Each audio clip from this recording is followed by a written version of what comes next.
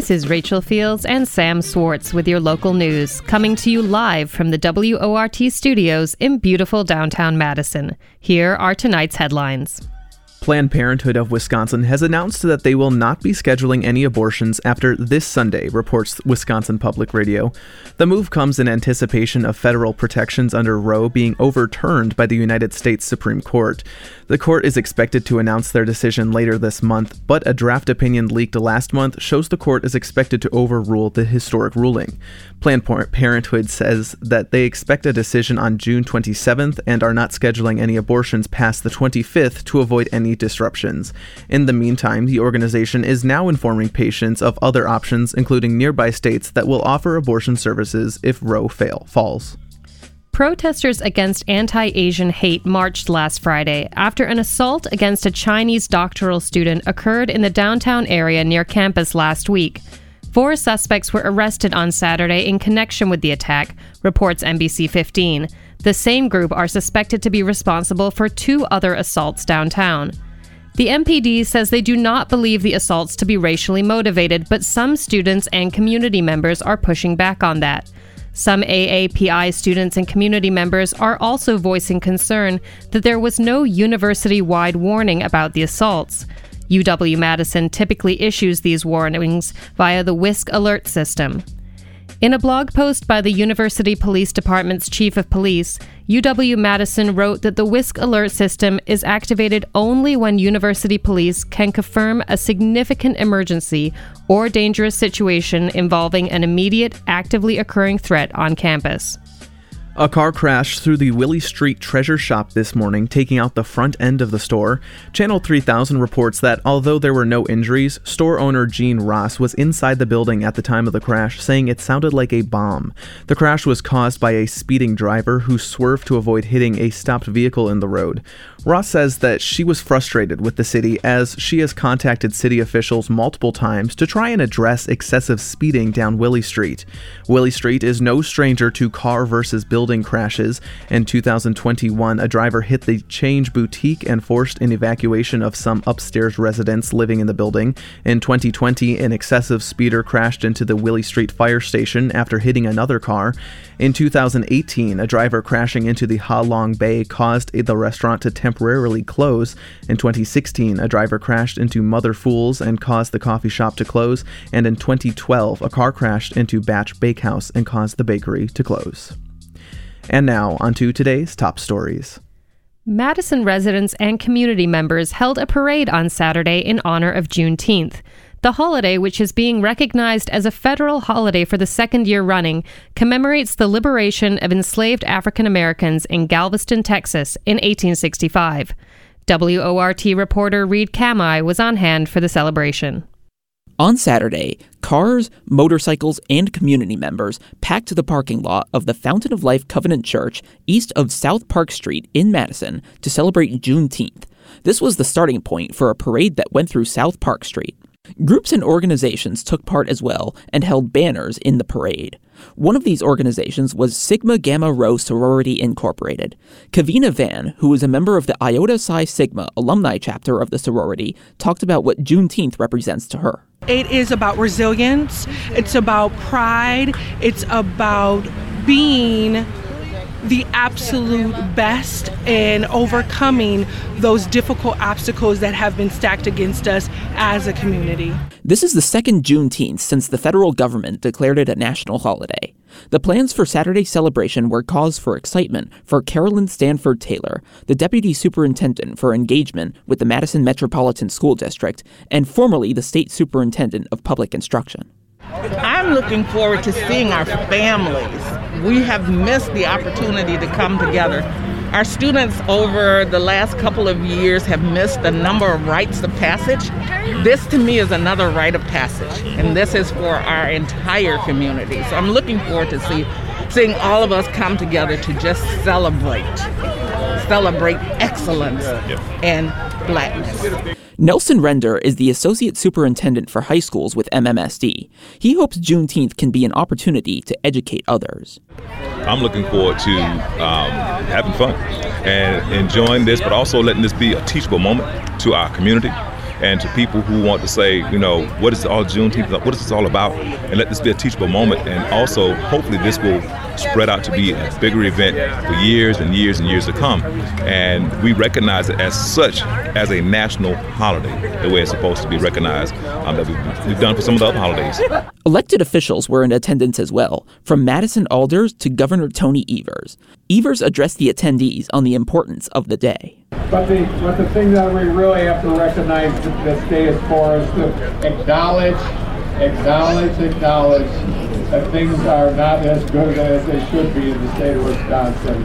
We have, disproportionate outcomes for Black Wisconsinites in health care, education, and housing, and generational wealth. We have to make this day about that. Obviously we're happy and we're together and we're doing good things, but at the end of the day, we have 364 days following this one, and we have to focus our efforts on making sure that all Wisconsinites have the same opportunities. Candidates for various elected positions also took to the parade to pitch themselves to voters. Among them was Dr. Darrell Williams, who was running for one of Wisconsin's U.S. Senate seats. Williams, who currently serves as the Wisconsin Emergency Management Administrator, says he hopes the holiday is more widely recognized and observed in future years. Well, Juneteenth means the celebration of all people, I know, especially African American people, and the fact that it's now recognized as a national holiday, that says to the world that this really happened, and it really is a testimony to the resilience of our people as a whole, all over the world, past, present, and future. The parade also featured dance performances, such as one by the group Dynamic Badgerettes. Their quick maneuvers drew cheers from the crowd.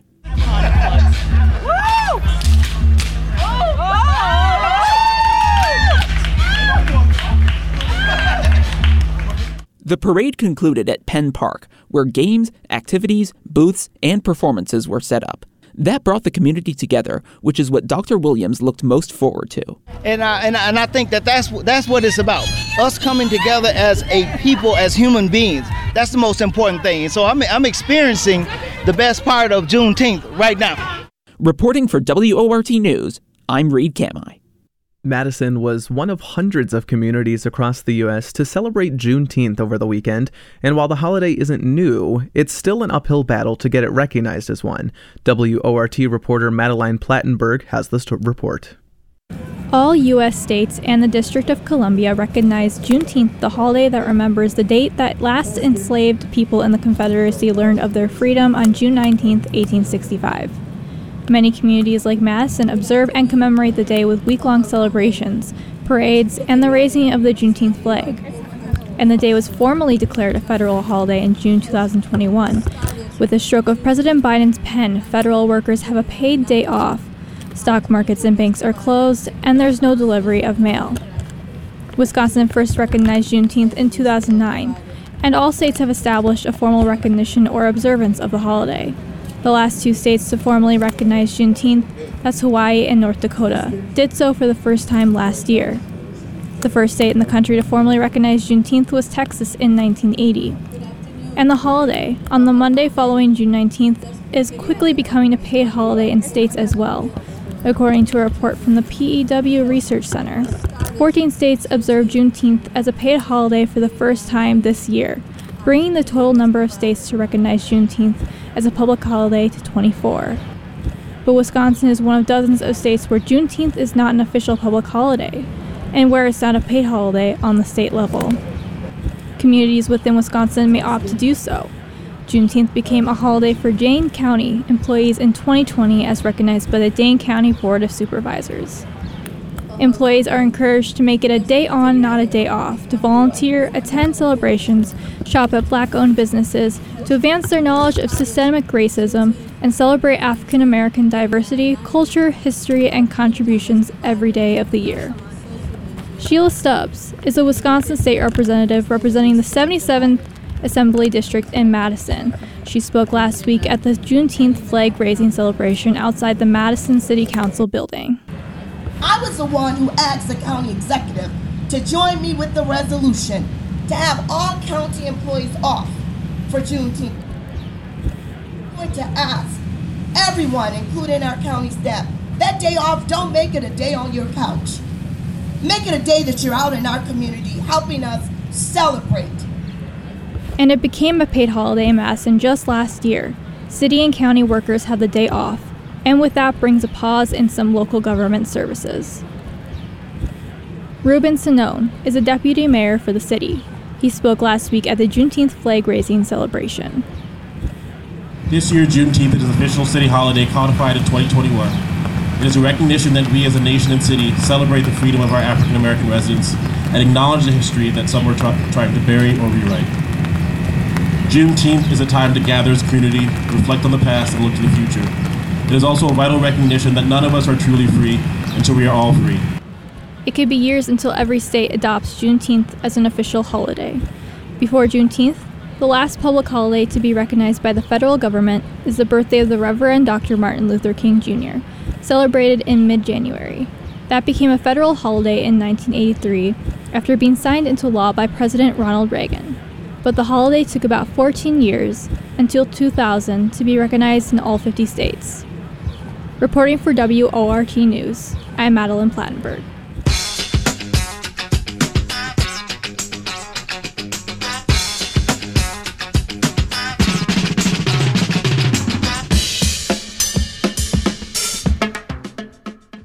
It's now 6:18 p.m. and you're listening to the live local news on WORT.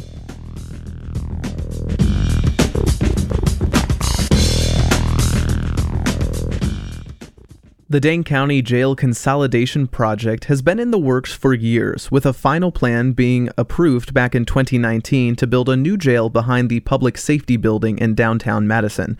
But that final plan proved to be anything but, as inflation hit the project, causing the cost for a new jail to skyrocket. Last week, WORT producer Nate Wegehout took a tour of the Dane County Jail to get a better understanding as to why the Dane County Sheriff calls it inhumane and unconstitutional. This is a portion of Nate's full story, which can be found at WORTFM.org. Last week, Dane County Executive Joe Parisi and Dane County Sheriff Calvin Barrett held a press conference calling on the county board to approve a referendum to approve additional funding to build a new Dane County jail.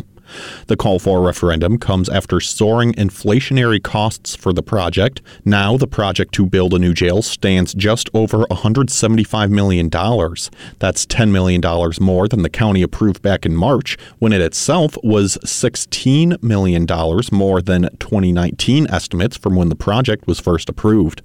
To approve the additional funding needed to even start bidding on the jail construction to contractors, a budget amendment would need to be passed by the county board. That vote would require approval from 2/3 of the board. A referendum, however, would only require a simple majority of the county board. Parisi says that this may be the only way to get a new jail built. The jail project is at a do-or-die moment. Because of the looming expiration date of previously approved funding, as well as the need for an additional $10 million to get the project across the finish line, time is running out and the county needs to act now. If we fail to act and this project does not move forward, it's only a matter of time until we experience a tragedy, a lawsuit, or both. The jail in the city-county building was built in 1953. Sheriff Calvin Barrett has called the current conditions inhumane, unsafe, and borderline unconstitutional. And he laments that he is now the third Dane County sheriff asking the board for a new, safer jail. So let's talk a little bit about the city-county building and the facts. The city-county building was built in 1953.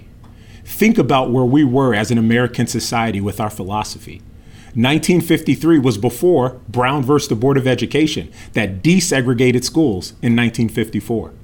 The jail was built in 1953 before the Supreme Court ruling of Loving v. Virginia in 1967 that made it unconstitutional for states to make it illegal for interracial marriage.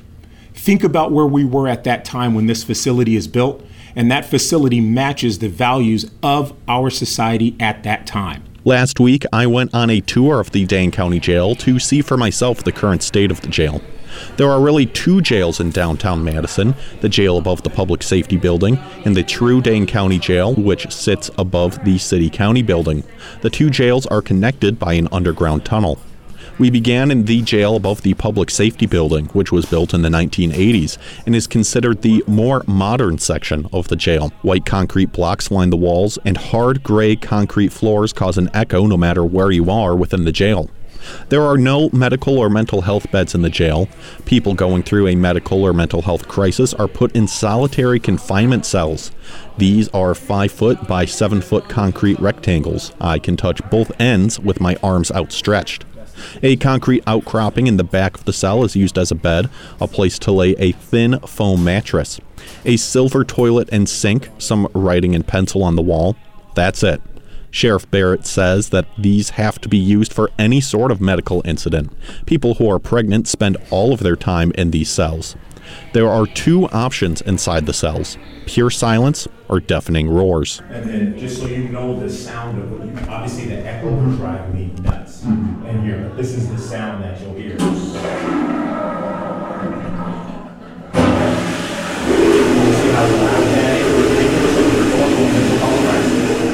That's a toilet flushing. The concrete walls bounced around the sound, creating a wave of noise. Now, compare that with this.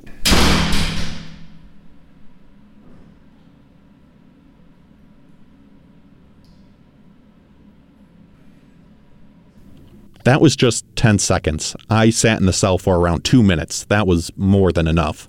Sheriff Barrett then brought me to the men's holding area, where jail residents go before joining the general population. It was here that I was first introduced to the free tablets the jail provides to jail residents. With these tablets, residents are able to make phone calls and send text messages, take classes, read books, and stream movies and music. In the men's holding area I was in, there were around 12 tablets available for 34 people. In other parts of the jail, a pod of 8 may have only 1 or 2 working tablets. This can cause issues, as who can decide who gets to use the tablets when? Sheriff Barrett says that adding more tablets could crash the Wi-Fi signal, which is hindered by the jail's large concrete walls. We walked to the first pod of the Public Safety Building jail. These pods are used for the general population and is where most jail residents spend the bulk of their time. In the Public Safety Building, the pod is an open area with carpeting, with showers and bathrooms on one end, bunk beds on the other, and tables and TVs in the center. There are no visible cells or bars. This, Sheriff Barrett explains, is what a new jail would look like, less of a cage. There is a calming color scheme, which Barrett says has been shown to reduce anger and violence. As Sheriff Barrett is showing me the pod, a jail resident comes up to us and starts a conversation about the class he just came from and about my audio equipment. After chatting a minute, he leaves, and Barrett explains that this is exactly what the pods were meant to do. So this is the interactions that's needed, right? 97% to 99% of those that are incarcerated are coming back to our communities. How do we want them coming back? Pissed off, bitter, broken, or do we want them better? If we treat them with respect, they'll behave better and they'll come back to the community with respect. We talk, we shake hands, they can come and go, they can play cards, they can watch TV, they're not locked in cages. And when we talk about jails being cages, what we have in the city-county building are cages. With this, we made our way over to the city-county building jail. This jail was constructed in 1953, and it shows its age. It's connected to the Public Safety Building by an underground tunnel. As we make our way into the tunnel and over the threshold into the old jail, the air immediately changes. It feels heavier, dirtier, filled with cloying dust.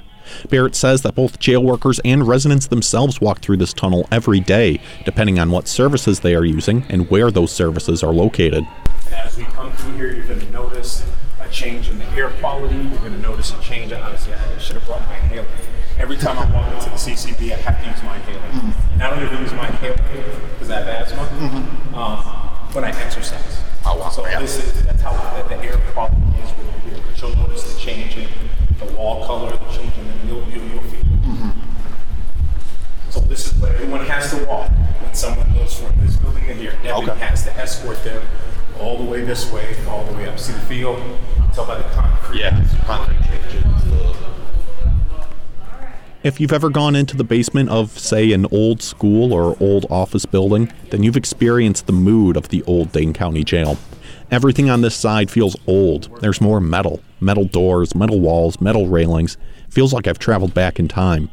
There are no pods in the city county jail. Instead, there are 8 cells in a small common area, a bathroom, a table, a landline phone. It's full of cold metal and concrete, and Sheriff Barrett says that there are security issues as well. As you see, too, safety-wise, when we talk about not being able to have a line of sight. Right now, if there was someone that far, can you come this way? Yeah. That far cell that's on the far right, if there was someone hanging in there, would we be able to see that? Right now, not at all. Not at all. We would have to hope that when we go in and check every hour that we see them, or that the other residents yell for help. And that's what happened in this building. A female was starting to make a contraption to hang herself. The residents in the room started yelling for deputies. Deputies came down and stopped her. This is what we talk about a safety issue. You can't see in from here, as opposed to that pod, right? Where the deputy could be at that station and see just about it. The jail in the city-county building also has solitary confinement cells. The cells are similar to the solitary cells on the other side, but with one key difference: the light. Is there more lights than just this? That is it. This is it? That's it. And what you see here is that when it's these lights have to be on 24/7 so we can see. They'll take toilet paper and try to block out the light so that they can sleep at night. So again, this is not that big at all. They get a mattress that goes here. Sheriff Barrett says that building a new jail would be the first step towards helping to reduce recidivism and make people less hostile when they leave the jail. 66.2% of people incarcerated right now are people of color. And when we talk about criminal justice reform, and we want to affect those who are affected the most by the disparities in our criminal justice system, it starts with the environment and it starts with the jail to which they're being housed in. We want to bring them back to our facility or to our community built up and better, and not broken and bitter. A referendum to add the needed money to build a new jail was not on the agenda for last Thursday's county board meeting and is not currently on the agenda for any future meetings. The budget amendment to have the board itself approve the additional funding will be discussed at tomorrow night's Public Works and Transportation Committee. To get the referendum on the ballot for November, the board will need to approve the referendum by August. Reporting for WORT News, I'm Nate Wuggehout. Jail consolidation, PFAS reports, and dark skies. Oh my.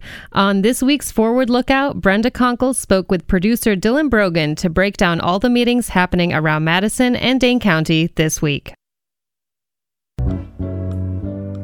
All right, it's Monday. That means we're speaking with Brenda Conkle from ForwardLookout.com about what's happening this week in local government. There's federal holiday. There's Juneteenth, so there is no meetings today, but tomorrow, Dane County's Public Protection and Judiciary Committee will be having a hybrid meeting at 5:30. So what will they be talking about? They have some sort of routine things, but then they will also be talking about if they had initial appearances on the weekends, how that would impact the jail population. So they have a report on that. That's from last October, I believe, that they'll be looking at and trying to decide what their recommendation would be about that. Friday afternoon is not a good time to get booked into the Dane County Jail. No, it is not. You may be there till Monday or Tuesday. Yeah. So they're going to be looking into weekend court. So that's interesting. Yep. Yep. And at 5:30, also same time as PP&J, we have another hybrid meeting of the Public Works and Transportation Committee. They have, again, some routine items, a couple of leases out at the airport, but then they'll also be authorizing another almost $750,000 for Mead and Hunt for the jail design. Again, but it looks very unclear whether that's going to pass the full board, though. So, right? Exactly. Yeah, exactly. We were just here. Wasn't it April? We were the same place, except $10 million lower or something, right? Yep, they do. Seems like it's every 6 months another $10 million. Yeah, and I know that the sheriff and Dane County Executive Joe Parisi want this to go to referendum. I think that I'm not sure. I like referendums, but this is a really tough choice to put in voters, right? It is. I'm real curious how it'll turn out. Like usually, I kind of have some sort of an inkling, but it's hard to say. Yeah. Because people want the city-county building jail replaced, but they don't really want to invest any money in jails. Period. Right, and the politics of it doesn't. Probably a lot of it will depend upon how people get involved and what kind of campaign they have to to pass the referendum or to vote against the referendum. All right, something to keep an eye on. And let's talk about the Parks Commission, which is meeting at 5:30 on Wednesday. And this is just a regular in-person meeting. It is outside. It's at the Lake County Park Shelter in Mount Horeb. Yeah. They've been meeting at parks. They're one of the few meetings that have been meeting in person for a little while now. Again, they have some routine items, tennis court restoration. They're selling some property along Highway 19. They do have a proposed underpass at Indian Lake County Park. And then they're getting some presentations about Friends of the Stewart Lake County Park while they're out there. And then also a little bit more about the history. And then there's a free kids fishing event on July 23rd from 9 to noon. Is there any other county meetings that we should talk about before moving on to the city? I do think the 9 a.m. on Thursday, the Broadband Task Force is meeting. They are going to be voting on their recommendations, so that may be of interest to some folks. And then we do have an unusual meeting, the Condemnation Committee. They haven't met since August 16th of 2021. So they don't meet very often, and they just review the cases that have been heard. Yeah, who are they condemning? This is usually property that they are going to be using for county purposes of some sort. Welcome back, Condemnation Committee. Yeah, the other meeting that may be of interest is 5:30 on Thursday. Environment, Agriculture, and Natural Resources Committee is meeting. And I said might be interesting to folks because they are supposed to hear a report on PFAS sampling at the Dane County Regional Airport. However, it says this item is to inform the committee that this topic will be on a future agenda as information and staff are available. So I'm not entirely sure if that's going to be of interest or not. And that's at 5:30, and it is a hybrid meeting on Thursday. Yes, it is. So moving on, the City of Madison at 11 a.m. tomorrow, the Homeless Services Consortium Board of Directors meet. This is actually, I'm no longer the president of the PSRC, but now I'm the president of the Homeless Services Consortium Board of Directors. So I know a lot about this one. We are getting a presentation from the youth. There's a Youth Action Board that is in control of a bunch of federal funds that we have gotten from the federal government. And there's been a lot of drama. And so they are going to be recommending that we change the way that funding is going to be distributed. It was going to go through Briar Patch, and I think they're asking for it to go a different direction. So that's the biggest thing that'll be going on there. Kind of a little bit of an unusual in terms of importance of a meeting. We don't talk about it too often. The Building Code, Fire Code, Conveyance Code, and Licensing Board meets at 1 p.m. on Tuesday. They're talking about this outdoor lighting and making Madison one of these cities, right, that doesn't contribute to light pollution. This is one of the first times I've seen it on any of the committee agendas. And usually they have very, very, very boring items on their agenda, the stair exits and really minor things that they look at to decide if they can waive them or not. But this time they'll be talking about outdoor lighting, and they'll be looking at repealing an entire section of the ordinances and replacing it so that we will be one of the few cities that are doing some better work in this area. And all you have to do is take a look outside at night to know what light pollution does. Hardly any stars. Yep. You know what I don't hear this committee talking about? The moon. Oh, they are not talking about the moon. You are correct. You know how much light pollution comes off the moon? You'll have to take it up with NASA. Yeah, I don't know. Whoever's in control of the moon nowadays. No, I don't think we can mess with the moon. Probably not. There's unintended consequences, I think is what happens. The tides, and we better not mess with that. But anyway. All right. Well, that was fun. Well, let's talk lastly, while I go on and on about the moon, about the Madison City Council, which will be meeting at 6:30. And looks like alders have a lengthy agenda. They do. They have a few projects over in the Oscar Mayer area, 702 Ruskin Street and 2007 Ross Street. So I know that has been of concern to many people who live on the north side. They're also going to be approving the mapping of the roads in that area. There's also some projects on Mary Street, Olin Avenue, and Monona Drive and Cottage Grove Road. They are going to be looking at going to hybrid meetings themselves, starting at their next meeting. They are doing 36 different permanent streetery applications. So there's a long list of folks that are in line to get their outdoor seating areas to be permanent. And then there's Art Bear on the Square is looking for their liquor license, and couple of TIF districts they're going to be extending for 12 months so they can use money for affordable housing. They have the new artist in residence for Thurber Park, accepting gender-inclusive language and adopting city plans, and finally designating the polling locations for the 2022 fall elections. Yes, and that actually is important because I know the clerk's office is worried about it. Due to how the state, with the state redistricting and getting them all in line, you might have a different polling place than you did even in the April election. Yeah, it's been the poor clerk's office. It just seems like it's one thing after another for them. But yeah, they're working hard at it, and hopefully they've got it all figured out. Yep, and keep an eye out for a postcard from Mary Beth Witzelbale, the city clerk, to let you know about it. Well, there's a lot more meetings and agendas happening this week, which you can check out at forwardlookout.com. We're just going over the highlights. So thank you, Brenda, for giving up some time on a holiday to talk about local government. All right, and thanks to you too, Dylan.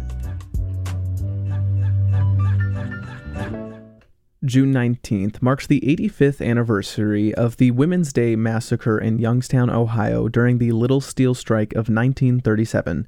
2 strikers were killed by police fire and dozens, including women and children, were injured. Feature contributor Harry Richardson has the story.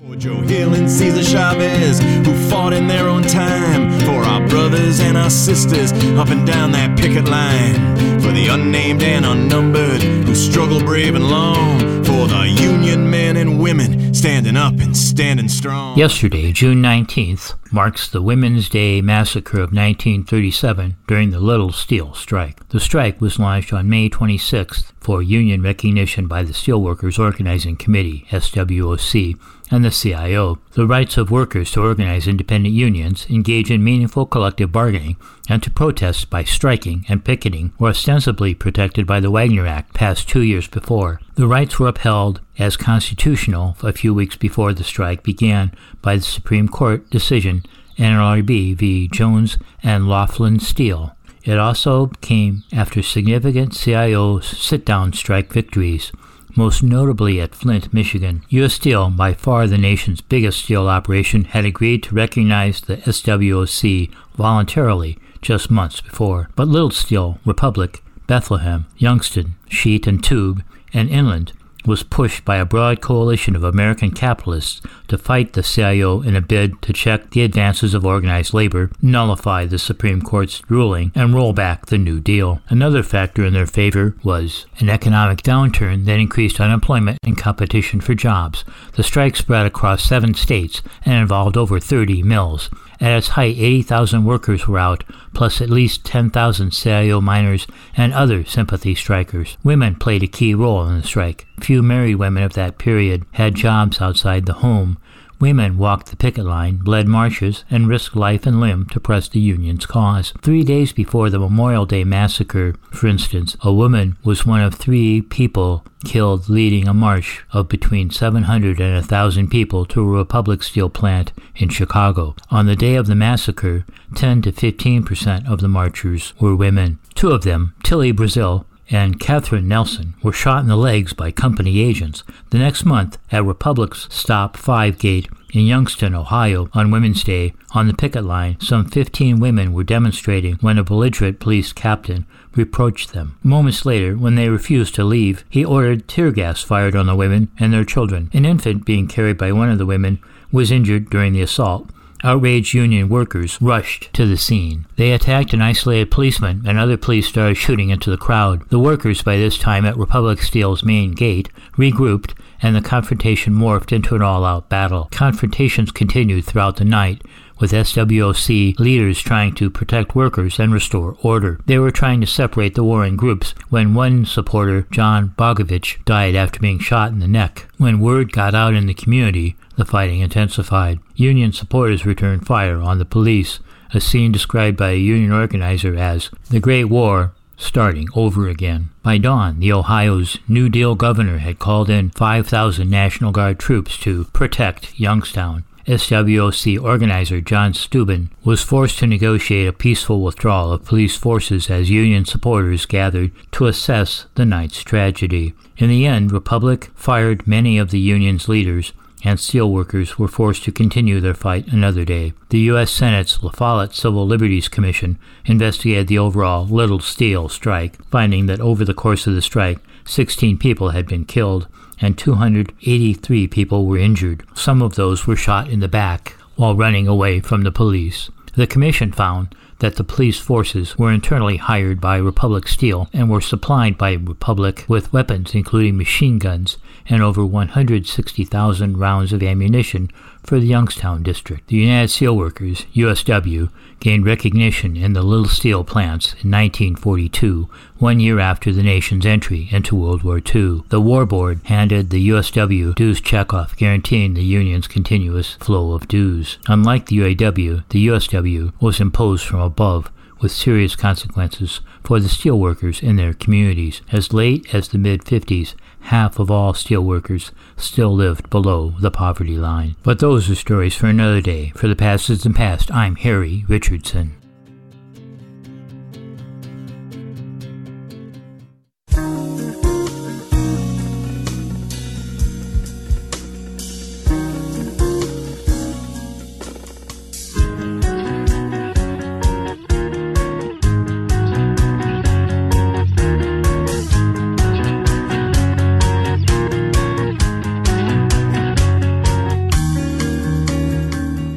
It's now 6:47 p.m. and you're listening to the live local news on WORT.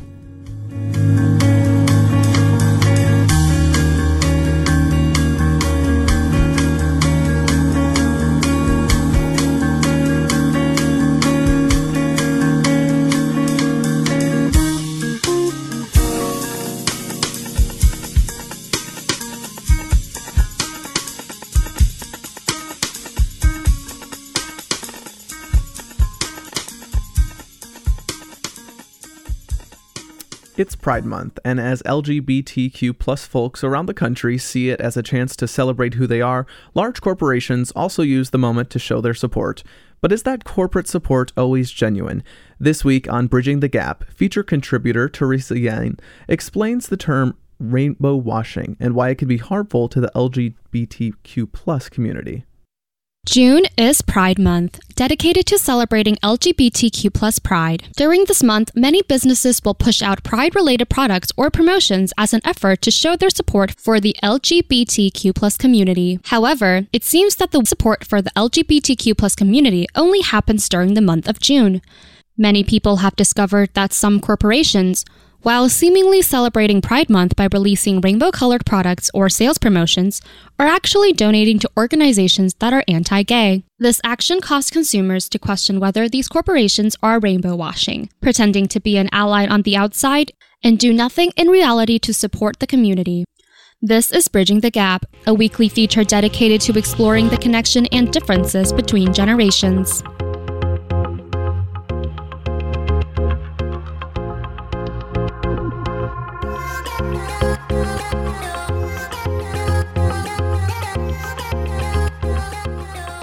According to The Skims, rainbow washing is when a business publicly shows support for the LGBTQ+ community, such as hanging up a rainbow flag or pushing out pride-related products, but privately engages in practices that are detrimental to those who identify as LGBTQ+. Essentially, rainbow washing is a form of performative activism for corporations to easily reap profits without actually making real changes. In 2019, Popular Information researched several corporations on whether they were LGBTQ+ friendly. What they found was that many companies who seemed to be publicly supporting LGBTQ+ rights were privately donating to anti-gay politicians and organizations. Some well-known ones include AT&T, Walmart, and Comcast. AT&T is a well-known supporter of the LGBTQ+ community, hosting events and fundraisers during Pride Month to show their support. However, AT&T had also donated $22,000 to Marsha Blackburn, a well-known anti-gay senator who voted against a bill that would protect against LGBTQ+ related hate crimes.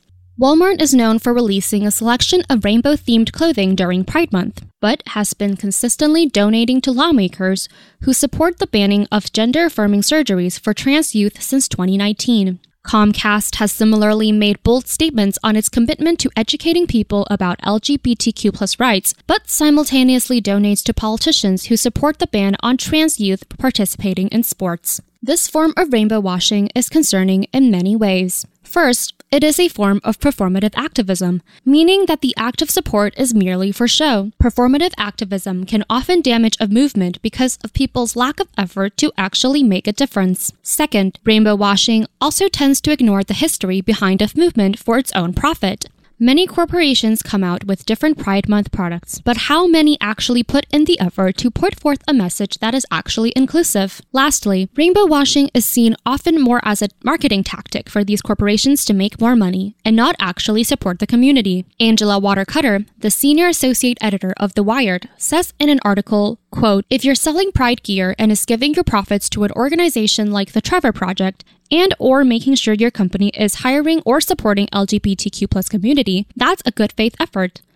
If it's just about changing your logo on Twitter or hanging a flag in your store so queer people will spend their queer dollars there, well, in the immortal words of Shania Twain, that don't impress me much," end quote. Nevertheless, this isn't to say that all businesses should stop associating themselves with Pride Month. The LGBTQ+ community has come a long way in their fight for equality, and it's definitely a huge step forward from our previous Don't Ask, Don't Tell era. The fact that rainbow washing is even an issue shows us that our society is becoming more aware of how we need to take the next steps in fighting for equality. The bottom line is, supporting the LGBTQ+ community shouldn't be a form of marketing strategy or a way to virtue signal.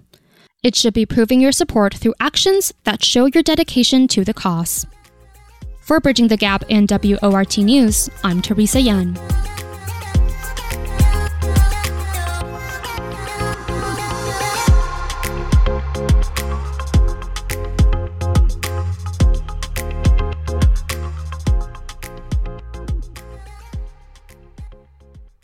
For this week's Monday Movie Review, feature contributor Harry Richardson reviews 2 new movies on the small screen. Who We Are, A Chronicle of Racism in America is a moving documentary, and The Hall, Honoring the Greats of Stand-Up, is a primer on 4 groundbreaking great comedians. Virginia passed a law, an enslaved person's death while resisting a master is not a felony. Would you look at those words, please, and think about the videos you have seen in the past 10 years? Got fired! It's still not a felony. That was clip from the trailer for a moving documentary, Who We Are, A Chronicle of Racism in America, directed by Emily and Sarah Kunstler, daughters of 60s activist lawyer William Kunstler. It's a talk by attorney Jeffrey Robinson, former ACLU deputy legal director, in 2018 at New York's Town Hall Theater. Robinson, an African American who grew up in segregated Memphis, Tennessee, traces the nation's dark history of systemic racism from 1619, that reportedly first shipment of enslaved people, to today. Early in his talk, he notes although he was educated at prestigious schools, he didn't learn much about the history of enslaved people or the many tragedies that occurred to maintain white supremacy. He begins his talk asking if anyone here owns a slave. Please raise your hand. When no one does, he makes his very non-rhetorical point. Slavery is not our fault. We didn't do it. We didn't cause it.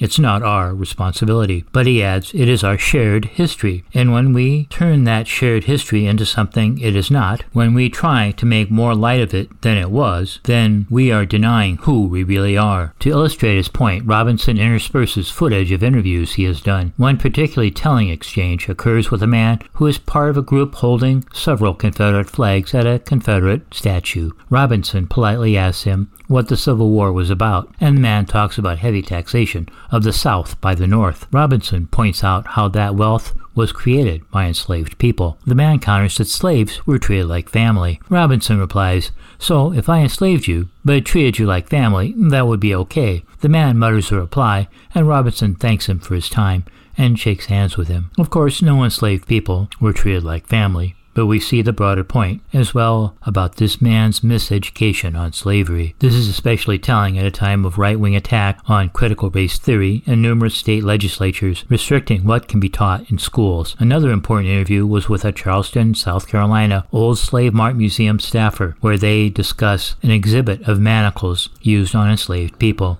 One set was for a man, The other was for a child of 5 or 6. Robinson touches on the vital history of the economic role of slavery with a trip to New York. He speaks to a historian about the commerce of slavery and how New York banks profited. Robinson also tells moving stories about his family, like the time his parents were finally able to buy a house in a white neighborhood with a good school nearby through getting some white friends to buy it and then sell it to them. Central to his talk are several tipping points, like the end of the Civil War and Reconstruction, and the 60s civil rights movement, where vast progress was made, only to be reversed by white supremacists. The 60s tipping point ended tragically with the assassination of Dr. Martin Luther King Jr. Robinson considers the Black Lives Matter movement another tipping point. He urges us all to work to see that our nation moves forward this time. A well-done documentary. I highly recommend it. It's now showing on Netflix.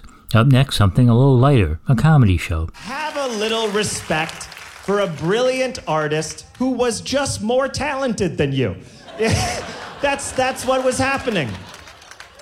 Making people laugh is incredibly fun. The art form of comedy is a joy to perform. That was a clip from the trailer for a show honoring 4 groundbreaking comedians. The Hall, honoring the greats of stand-up. The Hall apparently refers to the National Comedy Center. It contains mementos from comedians throughout the nation's history. It has an all-star comedy crew as its advisory board. They have the archives of George Carlin, one of the show's honorees. The show starts with an amusing intro by SNL's Peter Davidson.